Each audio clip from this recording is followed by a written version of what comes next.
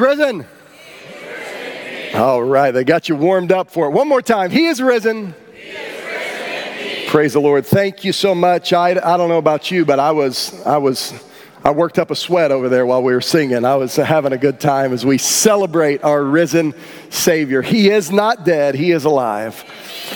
We praise the Lord for that truth, for that reality this morning. It's not just a story. It's not a fairy tale. It is a historical fact that Jesus Christ died on a cross, and 3 days later, he rose victoriously from a grave in the city of Jerusalem, and today he is alive, and Scripture says he is seated at the right hand of the Father, and he ever lives to intercede or to go before the Father on our behalf, and we celebrate that reality this morning. So thank you for joining us for this Easter Sunday.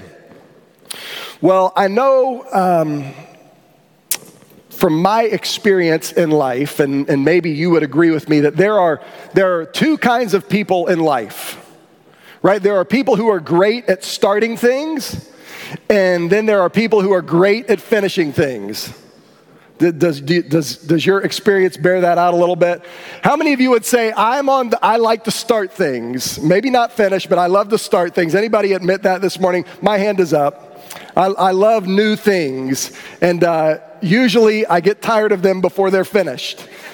And I need to start something else new. And so at my house, there are several unfinished projects. I went in my closet this week to find a shirt for Easter, and I realized I had shirts that needed to be taken to the dry cleaner, and they've probably been there a year. And I thought, I forgot about that shirt.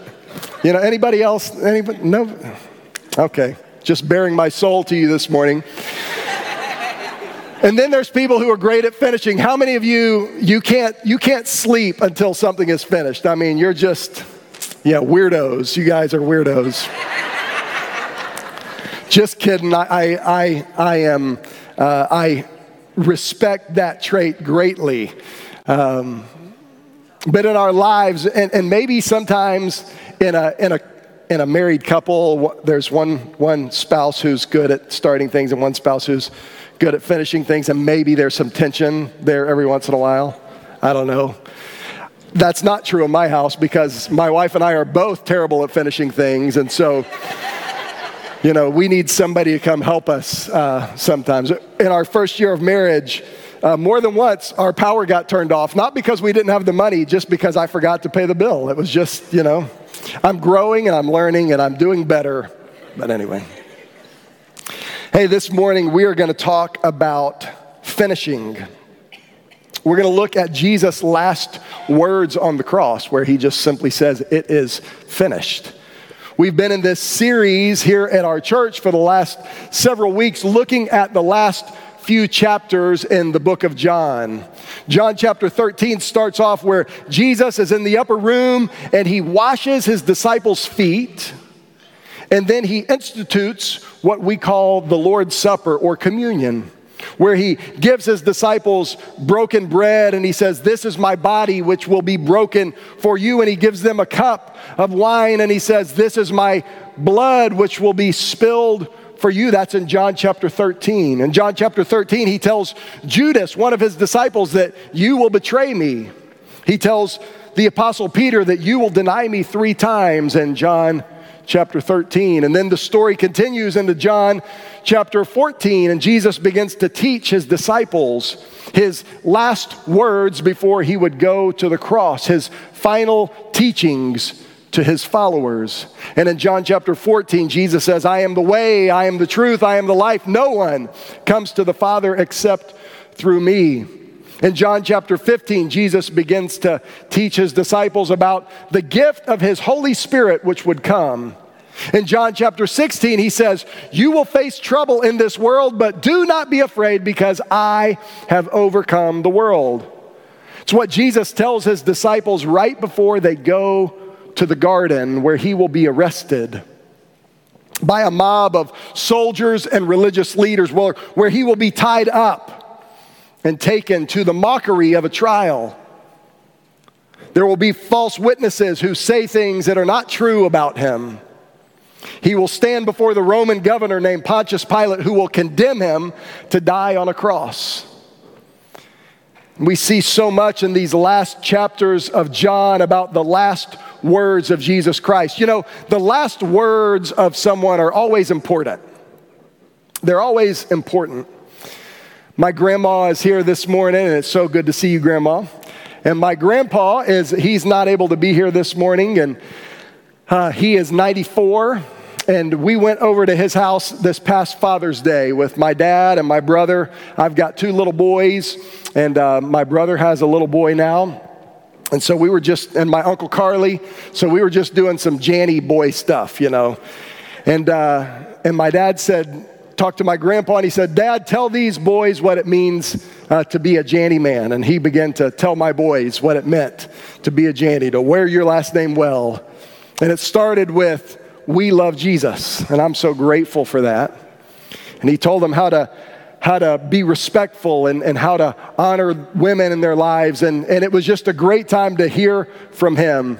Recently in January, it was his birthday, and we got to go to the facility where he's living now, and he greeted everybody, and he didn't remember everybody quite so well, but he knew that he had a bunch of great grandkids there. And after we finished greeting them, he said, "I'd like to say a word," and he gave us a little speech. And I love those moments as he just shares his heart with us.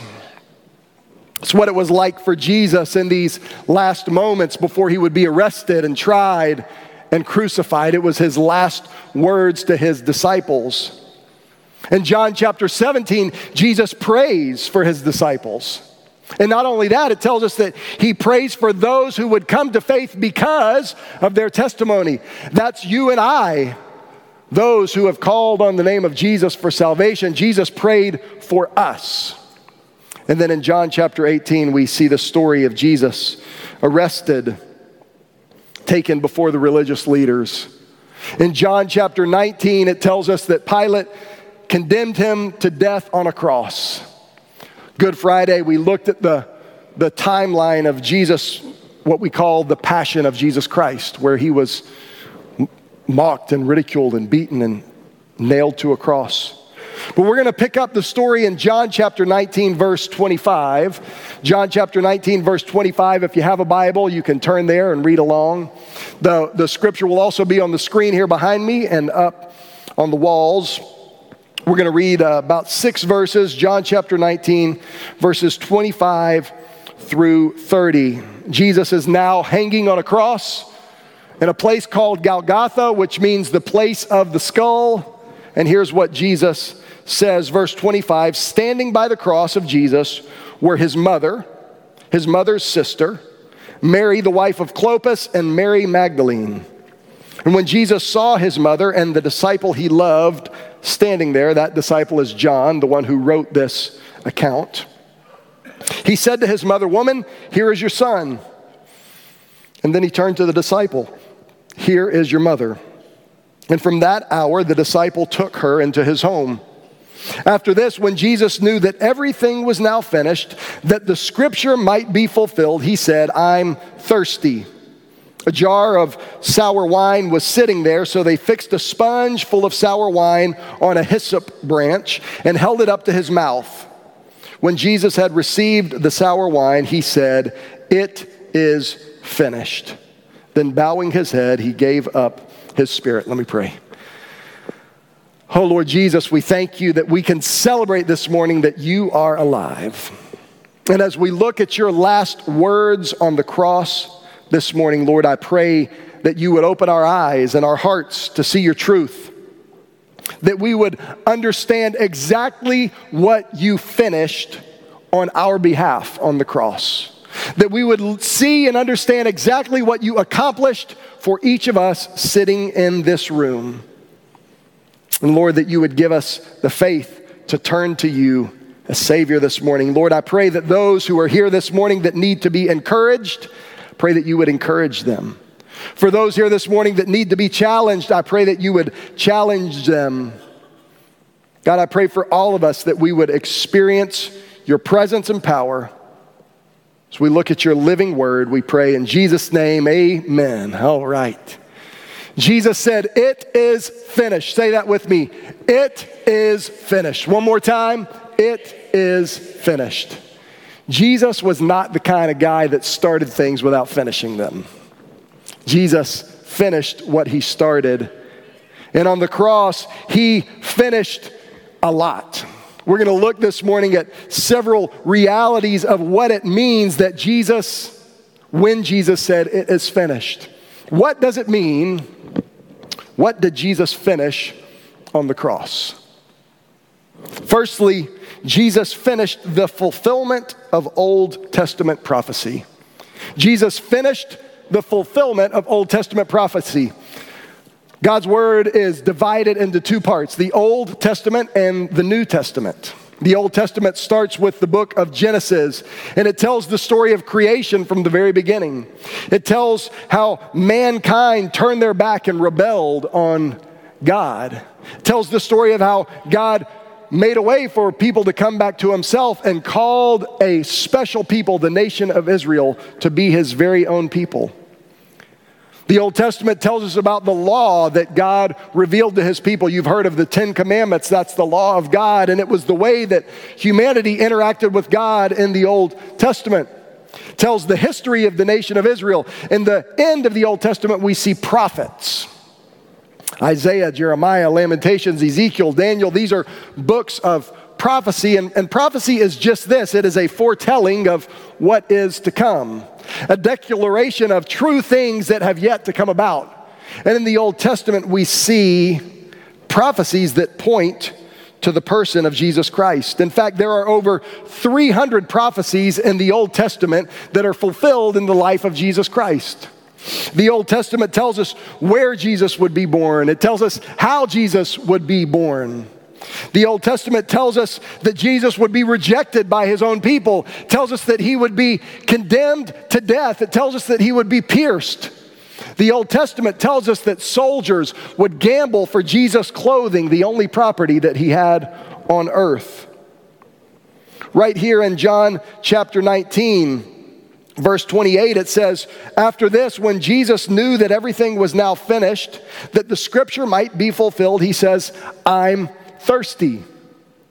In the book of Psalms, we see a prophetic word that tells us about this man on the cross that would be thirsty, and they would give him bitter gall to drink. That is this picture of this sour vinegar wine that they gave Jesus on the cross. Over 300 prophecies are fulfilled in the person of Jesus, and when he said, "It is finished," he was finishing the culmination of all of these prophecies that would point to him. Jesus is teaching in John, in the Gospel of John, chapter 5, he's talking to the religious leaders. They were called Pharisees, and they understood all of the Old Testament, the prophecies and the law. And he says this to them in John chapter 5, verse 39, "You pore over the scriptures because you think you have eternal life in them, and yet they testify about me." Jesus is saying all of those things that you have studied in the Old Testament, they're talking about me. And if you want to truly understand all of Scripture, you need to understand that this whole book, from the front to the back, is about Jesus Christ. It points to Jesus, who would be the Messiah, the sent one of God, who would be our Savior. After Jesus' resurrection, the Gospel of Luke tells us in Luke chapter 24, tells us that Jesus appeared to a couple of guys who were walking along the road. And Jesus says, "What's going on, fellas?" And they said, "Haven't you heard? The Messiah was crucified in Jerusalem." And Jesus said, "Oh, really? Tell me about it." They don't know that it's him. And they start to tell him about all the events that happened in Jerusalem. Luke 24, verse 27 tells us, "Then, beginning with Moses," that is the law of God, "and all of the prophets, Jesus interpreted for them the things concerning himself in all the scriptures." Then it tells us that their eyes were opened and they saw that this was the risen Savior. Because Jesus finished the fulfillment of all the Old Testament prophecy there on the cross when he said, "It is finished." There's one other verse in 2 Corinthians chapter 1, verse 20. 2 Corinthians is a letter written by a guy named the Apostle Paul. And Paul hated Jesus. He hated the church and he hated Christians. In fact, he persecuted them. He took them to jail. He presided over the martyrdom or the execution of more than one follower of Jesus. But something happened to him. His life was totally transformed on a road to Emmaus one day. And he became a follower of Jesus who would give his life for Jesus Christ. And in 2 Corinthians chapter 1, verse 20, he says this, "For every one of God's promises is yes in him," that is Jesus Christ. "Therefore, through him we also say amen to the glory of God." Paul is telling us that all of the prophecies, all of the promises point to Jesus, and Jesus is the yes of God for every one of those prophecies and promises. When Jesus said, "It is finished" on the cross, it is because he completed or finished all of the Old Testament prophecies that pointed to him. I want to read you one of those prophecies out of Isaiah chapter 53. Isaiah is one of the greatest prophets of the Old Testament. The book of Isaiah was written over 600 years before the birth of Jesus Christ.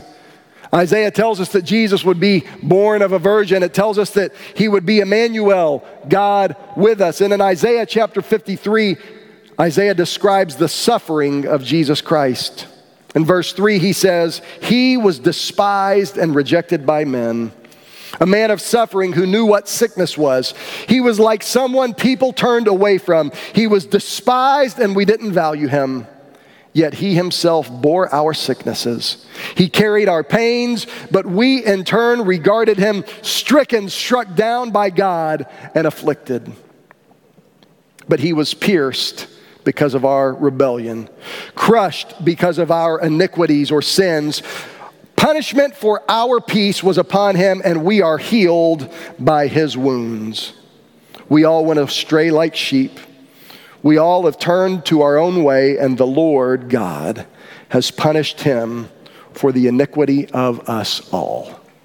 When Jesus said, "It is finished" on the cross, he was saying that he had finished or completed every prophecy of the Old Testament that pointed to him, including this prophecy of Isaiah that says the Lord has punished him for the iniquity of us all. 600 years before the birth of Christ, the prophets told us about the one that would come to be the sacrifice for our sin. Which brings us to the next point. When Jesus says it is finished, he finished the sacrifice for sin required by the law. When Jesus said it is finished, he finished the sacrifice for sin that was required by the law. A moment ago, I was talking about the law and the prophets. The prophets pointed to the Messiah. The law told us the rules. The law told us, Romans 6:23, that the wages of sin is death, or the payment for sin is death. The penalty for sin is death. A wage is something you earn. When I was in high school, I was not a great student. Remember, I didn't finish things well, including homework. So my senior year of high school, I had the option of taking calculus or business math. And I thought, business math sounds pretty good. I'm not going to be an engineer after all. I'm going to be a preacher. I don't need math.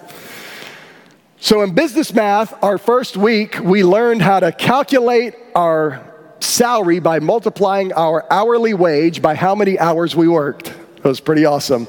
You work 10 hours for $10 an hour, you get $100. It was pretty easy. I still got a C in the class, but a wage is something that you earn. This scripture says the wages of sin is death.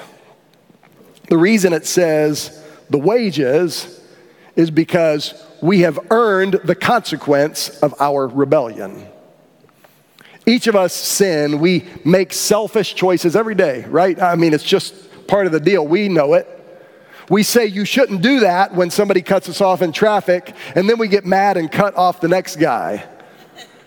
Like, that's a simple illustration, but it points to a much bigger picture. We say, why would you treat me that way? Why would you hurt me like that? And then we do the same thing to other people because we have this problem. It's sin and selfishness and rebellion. It's part of our human DNA.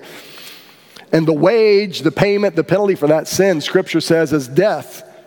But here's the good news. Jesus finished the sacrifice for sin required by the law. It goes on, the wages of sin is death, but the gift of God is eternal life in Christ Jesus our Lord. The book of Hebrews is in the in the New Testament. But it's written for an audience that understood the reality of the Old Testament law. Hebrews are the people of Israel. And so the writer of Hebrews points to this Old Testament sacrifice required in the book of Leviticus. Let me read you Hebrews 10, verse 1. It says, since the law has only a shadow of the good things to come, and not the reality itself of those things, it can never perfect the worshipers by the sacrifices they continually offer year after year. The writer is saying there is this law, and it's pointing to something good, but it can't accomplish that good thing that it's pointing to. Verse 4 says, it's impossible for the blood of bulls and goats to take away sins. This was the sacrificial system. People offered animal sacrifices to pay for their sins, and the writer says, that's no good. How's the blood of a goat or bull going to take away sin? Then down in verse 10, he continues this idea. He says, by this will, that is Jesus' will, his will, we have been sanctified or made holy through the offering of the body of Jesus Christ once for all time. Every priest stands day after day ministering and offering the same sacrifices time after time, which can never take away sins. But this man, Jesus Christ, after offering one sacrifice for sins forever, sat down at the right hand of God. When Jesus said, it is finished, it's because he finished the sacrifice that was required by the law for sin. Once and for all, the final sacrifice was made. Colossians chapter 2, verse 14 gives us a really good picture. It says, he, Jesus, erased the certificate of debt with its obligations that was against us and opposed to us, and has taken it away by nailing it on the cross. This penalty of sin, this certificate of debt which we owned because of our sin, Jesus took away by nailing it to the cross. Anybody ever owed money? Oh, come on now. Anybody ever got a call from the bill collector? Yeah, okay, you don't have to raise your hand about that if you don't want to. This scripture tells us that Jesus erased our debt. It would be like when the bill collector called, Jesus answered the phone and said, taken care of, don't call here anymore. That would be nice. If I had somebody in my house to just take the call. That's a silly example, maybe, but it helps us understand that there is a debt in our lives, and there is a kind of debt that we could never pay. It doesn't matter how much money you have, doesn't matter how good you are, you can't pay the sin debt that we owe because of our rebellion against God. Jesus finished paying that debt on the cross. But not only did he finish paying that debt, he also finished the work of defeating sin and death. Because if you pay a debt once, then you might be able to accrue some new debts. Maybe you've paid off debt before and you're like, yes, I finally paid it off. Let me go charge something else. I mean, when I was in college, they were just like throwing credit cards at me. Hey, you'll get a free t-shirt if you apply for this credit card. All right, let's do it. And then they just wanted to give me money and, you might pay off debt, but we've all experienced in life that we can accrue new debt. But when Jesus Christ canceled our sin debt on the cross, he didn't just cancel our past debt, but he zeroed out any future debt that we would have also, because he conquered sin and death. 1 Corinthians chapter 15, verse 54 says, death has been swallowed up in victory. Where death is your victory? Where death is your sting? The sting of death is sin, and the power of sin is the law. But thanks be to God who gives us the victory through our Lord Jesus Christ. When Jesus says it is finished, he finished conquering sin and death on the cross once and for all. Not just our current debt, but our future debt as well. He canceled death and sin so that one day we might live in victory. We sang it this morning. He called my name and I came out of that grave.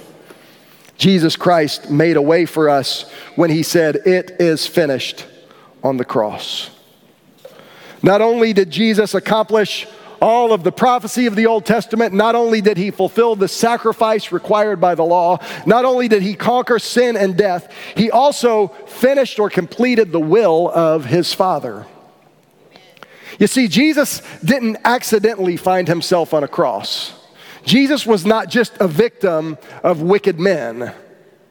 The death of Jesus Christ was planned from the beginning of time when man turned his back on God. Jesus finished the will of the Father. Again, the Apostle Paul wrote a letter called the letter to the Ephesian church, and he says this in chapter 3. This fulfillment of Jesus Christ on the cross, this is so that the multifaceted wisdom of God may be known through the church to the rulers and authorities in the heavens. This according to the eternal purpose. Eternal purpose. That is, God had a purpose from eternity that was accomplished in Christ Jesus our Lord. In him we have boldness and confident access through faith in him. Romans 8 verse 3 says, "For what the law could not do since it was weakened by the flesh, God did. He condemned sin in the flesh by sending his own Son in the likeness of flesh as a sin offering." Galatians chapter 4, I love this verse. Again, written by the Apostle Paul, whose life was transformed.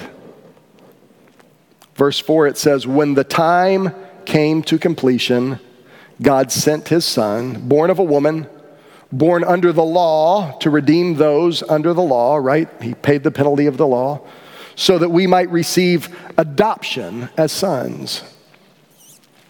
God had a plan from eternity.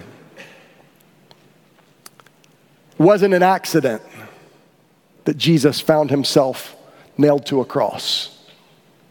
When Jesus was born in Bethlehem in a manger, God had a purpose. When Jesus lived his life, he knew that ultimately he would die on a cross to finish the prophecies of the Old Testament, to finish paying the penalty of sin that sacrifices could not undo, to conquer sin and death, and to accomplish the will of his Father. Over and over, Jesus says in the Gospels, I want to do the will of my Father. I only do what the Father tells me to do. In John chapter 17, when Jesus prays, he says, "Father, I have glorified you by completing the task, by completing the work that you have sent me to do." That is the work of the cross. He accomplished the will of the Father. That Galatians chapter 4 tells us that he came born of a woman born under the law to redeem those under the law so that we might receive adoption as sons, which takes us to our final point. When Jesus said it is finished on the cross, he finished all of the prophecy of the Old Testament. He finished paying the penalty of sin. He finished conquering death and hell and the grave. He finished his Father's will, but he also finished the work of reconciliation, of redemption, of salvation. That is, that we might receive adoption as sons. Again, the Apostle Paul writes in 2 Corinthians chapter 5, verses 17 through 18, "Therefore, if anyone is in Christ, he is a new creation. The old has passed away, and see, the new has come. Now everything is from God, who has reconciled us to himself through Christ and has given us the ministry of reconciliation." Everything is from God, he says, who has reconciled us to himself. You see, the law said the penalty for sin is death. Jesus paid that penalty, and he conquered death, accomplished the will of the Father so that we could be reconciled to God. Reconciled. We were enemies, and now we're friends. We were far from God, and now we can be called his sons and daughters. We were dead, and now we're alive. It says the old is gone, the new has come. He finished the work of reconciliation. And then John chapter 1 tells us this. Jesus came to his own, and his own people did not receive him. But to all who did receive him, he gave them the right to be the children of God, to those who believed in his name. When Jesus said, "It is finished" on the cross, he wasn't just talking about his final breath. He wasn't just talking about his life here on earth. When Jesus said, "It is finished" on the cross, he accomplished so much in that final moment. He fulfilled and finished and completed every word of prophecy that pointed to him from the beginning of the Old Testament through all of the prophets. He made final payment for the sin debt that each of us owes. And not only for past sins, but he was victorious and conquered death and sin forever when he rose from the grave 3 days later. He made a way. And it wasn't just an accident. This was the Father's will from eternity.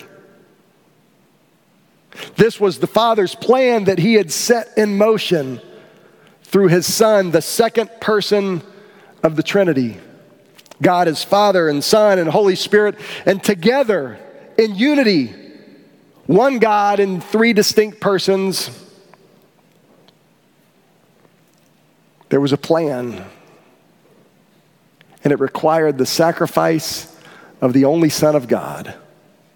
It's the only sacrifice that could finally, once and for all, put away sin. And when Jesus said, "It is finished," he accomplished that perfect will of the Father. And what is the Father's will pointing to? Well, it's pointing to reconciliation. Everything is from God, who has reconciled us, made us right, who has redeemed us, rescued us, ransomed us, brought us out of the pit.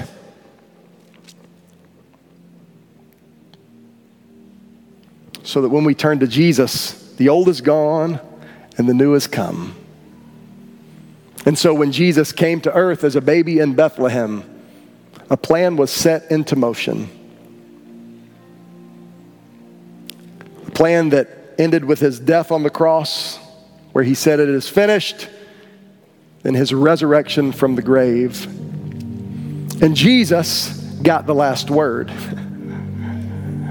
When he rose from the grave, he got the last word in. I know y'all are like me that, maybe you finish things better than me. I bet some of you, the people that finish things really good, you love getting the last word in an argument, right? I think we all do. But in this conflict between sin and salvation, Jesus gets the final word, the last word, when he says, "It is finished." And so today, Scripture says, as many as receive him, who call on his name, they are given the right to be called the children of God. I'm so glad you are here to celebrate Resurrection Sunday, Easter Sunday with us. And I want you to know that Jesus accomplished salvation for you. He finished that work on the cross and in his resurrection. And today you can be a part of that.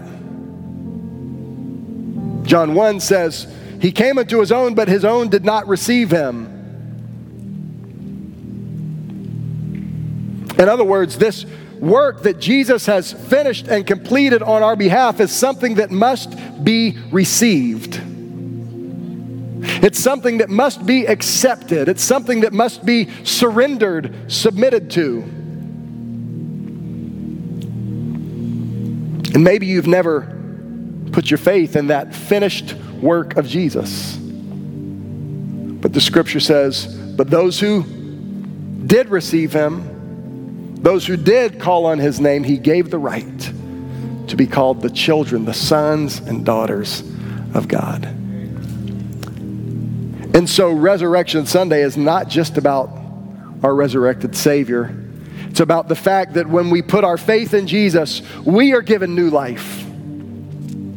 The old is gone, the new has come. So this morning, I want to ask you to stand up with me. I'm going to pray. I ask you to bow your heads and pray with me. Jesus, we thank you that when you said it is finished on the cross, that you accomplished our salvation, that you fulfilled every word of prophecy, that you conquered sin and death, and that you opened a way that we could be adopted as sons and daughters of God. Lord, I pray for anyone in this room this morning who doesn't know you as Savior, who has never come to a place of surrendering to that truth, that today they would turn to you. They would receive you and your reconciliation. Lord, your word tells us that this is something that must be received, something that we must turn to and surrender to. So Lord, I pray for anyone in here this morning who has never done that, that you would draw them and call them to yourself today. God, for those of us who are struggling right now, life is hard, Lord. I'm reminded even this week as we did a funeral for a loved one in this church. But God, you have given us ultimate victory over death. That our future is heaven, as we sang earlier. So Lord, draw us to yourself, I pray.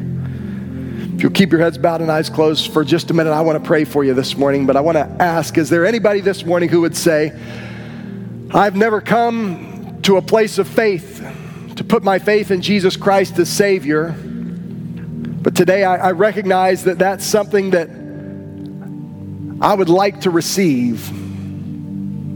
Today I want to put my faith in Jesus Christ as Savior. If there's anybody like that this morning, I would just ask you to raise your hand just so I can pray for you this morning. And just put your hand up so I can pray for you this morning. Anybody like that at all? Praise the Lord. Amen. Amen, amen. Well, Scripture says if we confess with our mouth that Jesus Christ is Lord and believe in our hearts that God has raised him from the dead, we will be saved. Scripture also says that when anyone is in Christ, he is a new creation. The old is gone, the new has come. When we come to that place of faith and surrender to him, our life becomes new and we turn from living life on our own terms. We must turn to God. It's called repentance, to live our life on his terms. So this morning, if that's your desire, I would invite you to just pray a simple prayer that says, God, I know that I'm a sinner, and I know that the penalty for my sin is death. But I thank you that you sent Jesus Christ to pay the penalty for my sin, to raise from the dead. Today I put my faith in him. I ask you to save me. Help me to live for you. If that's your heart's desire and prayer, I believe that God will save you. But that's a first step. We want to know about it. So when you fill out the connection card and take it over for your free Chick-fil-A this morning, just put on there, today I prayed, receive Jesus as my Savior, because we'd love to follow up with you and help you take next steps in following him.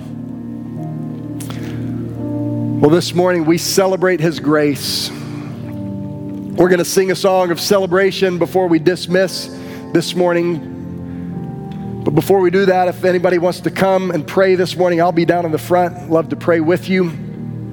If you just want to come and ask God to help you live in the victory that he has made a way for, I invite you to do that. However God is leading you, I invite you to respond.